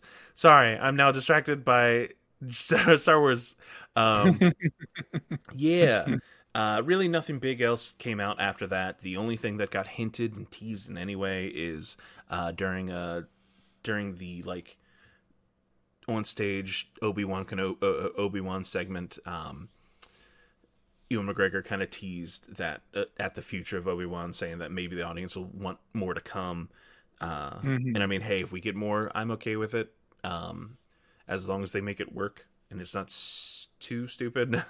I say stupid. Yeah. I'm okay with a little stupid. It's Star Wars. Let's have fun. When you take the fun out of Star Wars, you get Episode 2.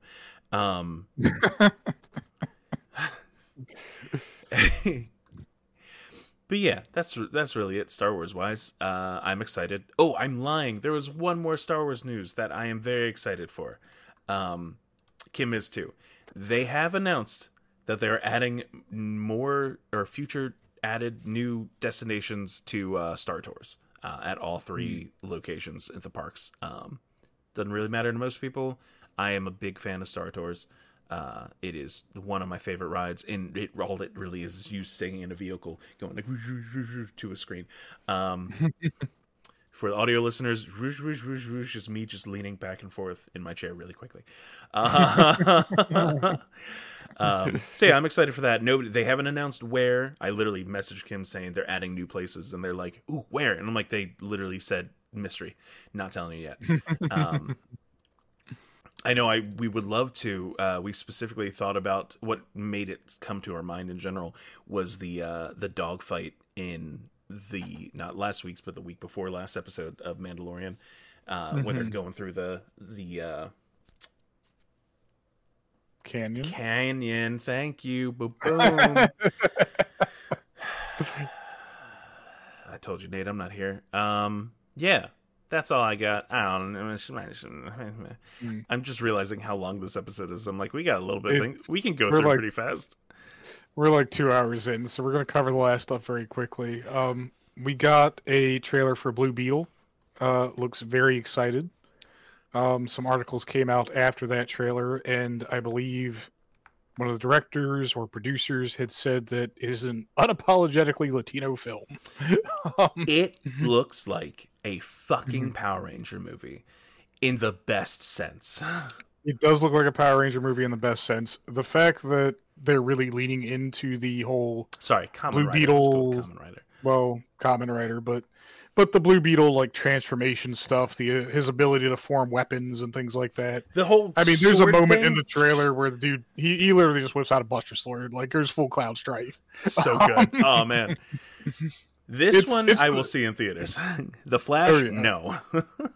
I'll probably see Blue Beetle in theaters as well. It looks like it's going to be fun all the way through. Beyond that, I'll cover this thing down here. Last of Us Part 1 got a PC port. It is unfortunately, I said is bad in the notes. What I really think I ought to say is that it's broken. To the point where a lot of people are just reporting complete unplayability of the port. A lot of stuff in it glitches out. There's performance issues left and right. There's stability issues left and right. Naughty Dog is working on fixing that port for PC, but I, from what I've seen and what I've heard, gameplay footage and otherwise, I would say you're probably going to want to wait on this one until you can either pick it up for much cheaper than it is now, or until someone actually shows like, hey, this is fixed and runs up to the same standards as it did on PlayStation. I mean, they did just like 2 days ago put out a new patch for it. Yeah. And that's the thing. They can keep patching it until it works. And I know a lot of people are like, but it should just work in general. Sometimes, the biggest downside to PC is the fact that you are programming a game to run on the largest variety of systems. Of hardware. Yeah. It's not like a console where it's one or two sometimes. Especially in the case of something like Last of Us, where it only is on either PlayStation 4 or PlayStation 5. Yeah. So yeah, for me, here, I want to tell you, you in the world, out there in the world, did you watch Last of Us? You don't need to fucking play the game. If you want to know what the game is a series of QuickTime events and some shooty stealth parts. But the rest of it is the movie that you watch, is the TV show, but made into a movie. Am I saying that you shouldn't in any way, whatever, play it if you really want to? No. I personally have, I don't know. It's kind of like, I can't even think of anything else. People give Metal Gear shit for basically being playable movies. The difference between Metal Gear and Last of Us is you actually play Metal Gear a lot more. There's a lot more that you can do, a lot more that you can find and explore. Sure, the story might not be as emotionally impactful. The story in Last of Us is very beautiful to a certain extent. Just don't look into it too much, where it was a very different game at one point. Hoof. Yeah, cool. Moving on. Watch the show. It's better. The very last thing that I'll talk about is, because it's what I've been playing, it affects me directly at this point. Resident Evil 4 Remake did get Mercenaries added over the week. I remember I went to go load up the game one day, and it said my game needed an update. I'm like, what the hell's going on? Game just came out. But when I did load it up, found out that Mercenaries was added, which is great. Currently has 4 playable characters and 3 maps. Of course, you have the village, castle, and island. The 3 major sections of the game. 4 playable characters, all with their own unique loadouts and abilities, just like the original Mercenaries was. You try to play for time to get that S rank, and you really only get it if you defeat, I believe, all or most of the enemies within the time you have. But from what I've seen, very fun mode to play through. Keeps a lot of stuff from the classic Mercenaries game intact as well. That being said, the game did get review bombed pretty recently. No, the PC never. reviews on, well, the negative reviews for PC on Metacritic pretty much match the amount of positive reviews for it. Some of the reviews are just dumb shit, like why did they need to remake this game, and just nonsense like this. This is a phenomenal remake. This is like a masterclass of what a remake should be, honestly. But a lot of the hatred was directed specifically towards the voice actress for Ada in this game. I will say, from experiencing it in the few scenes that I've seen her in, I mean, it's not the best work in the world. She seems very tired. It's very uninspired voice acting, in my opinion. But it's not so terrible as what they did to fucking Sadler, who's the main villain of the game. I don't know who they cast to do Sadler's voice, but his voice is just god-awful in this game. It is nothing like the original at all. He sounds less like a cult leader from Spain and more like a cult leader from the fucking Midwest. His voice work is frankly awful, in my opinion. Is he a much creepier villain this time around? Sure, but the voice fucks it all up for me. That being said, don't harass voice actors or voice actresses for their work. I'm sure the person who got cast for Ada probably did the best they could with the material they were given. They probably tried to nail the character for what they thought that character was going to be. I think it's the same voice actress who played her in RE2 remake anyway, and no one gave her shit in that game. But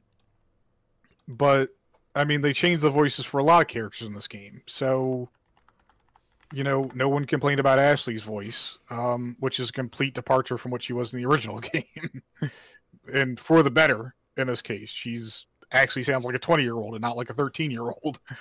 Well, that's the thing. Was she an adult in the original game? Yes, she's 20. Oh, okay. Yeah, she's 20 in both games. The problem is when they modeled her face, they ended up making her look much younger than she actually is in the game, and then gave her a voice to match that. Yeah. So she's very much like, I'm 20, but this is a very anime game, so I'm going to be the anime waifu of this game. Yeah. Other than that, RE4 Remake has been great. I am hoping, I have my fingers and toes crossed that they are going to do a Separate Ways DLC. That's basically all I can hope for at this point, is that they do insert Separate Ways. It was such a great addition to the original game, that I think it needs to come back as a remake and give Ada some new abilities, upgrade her hook shot to do more stuff, that kind of thing. I like hook shots. All right, Nate. Well, is there anything else we want to talk about before we get to, the last thing?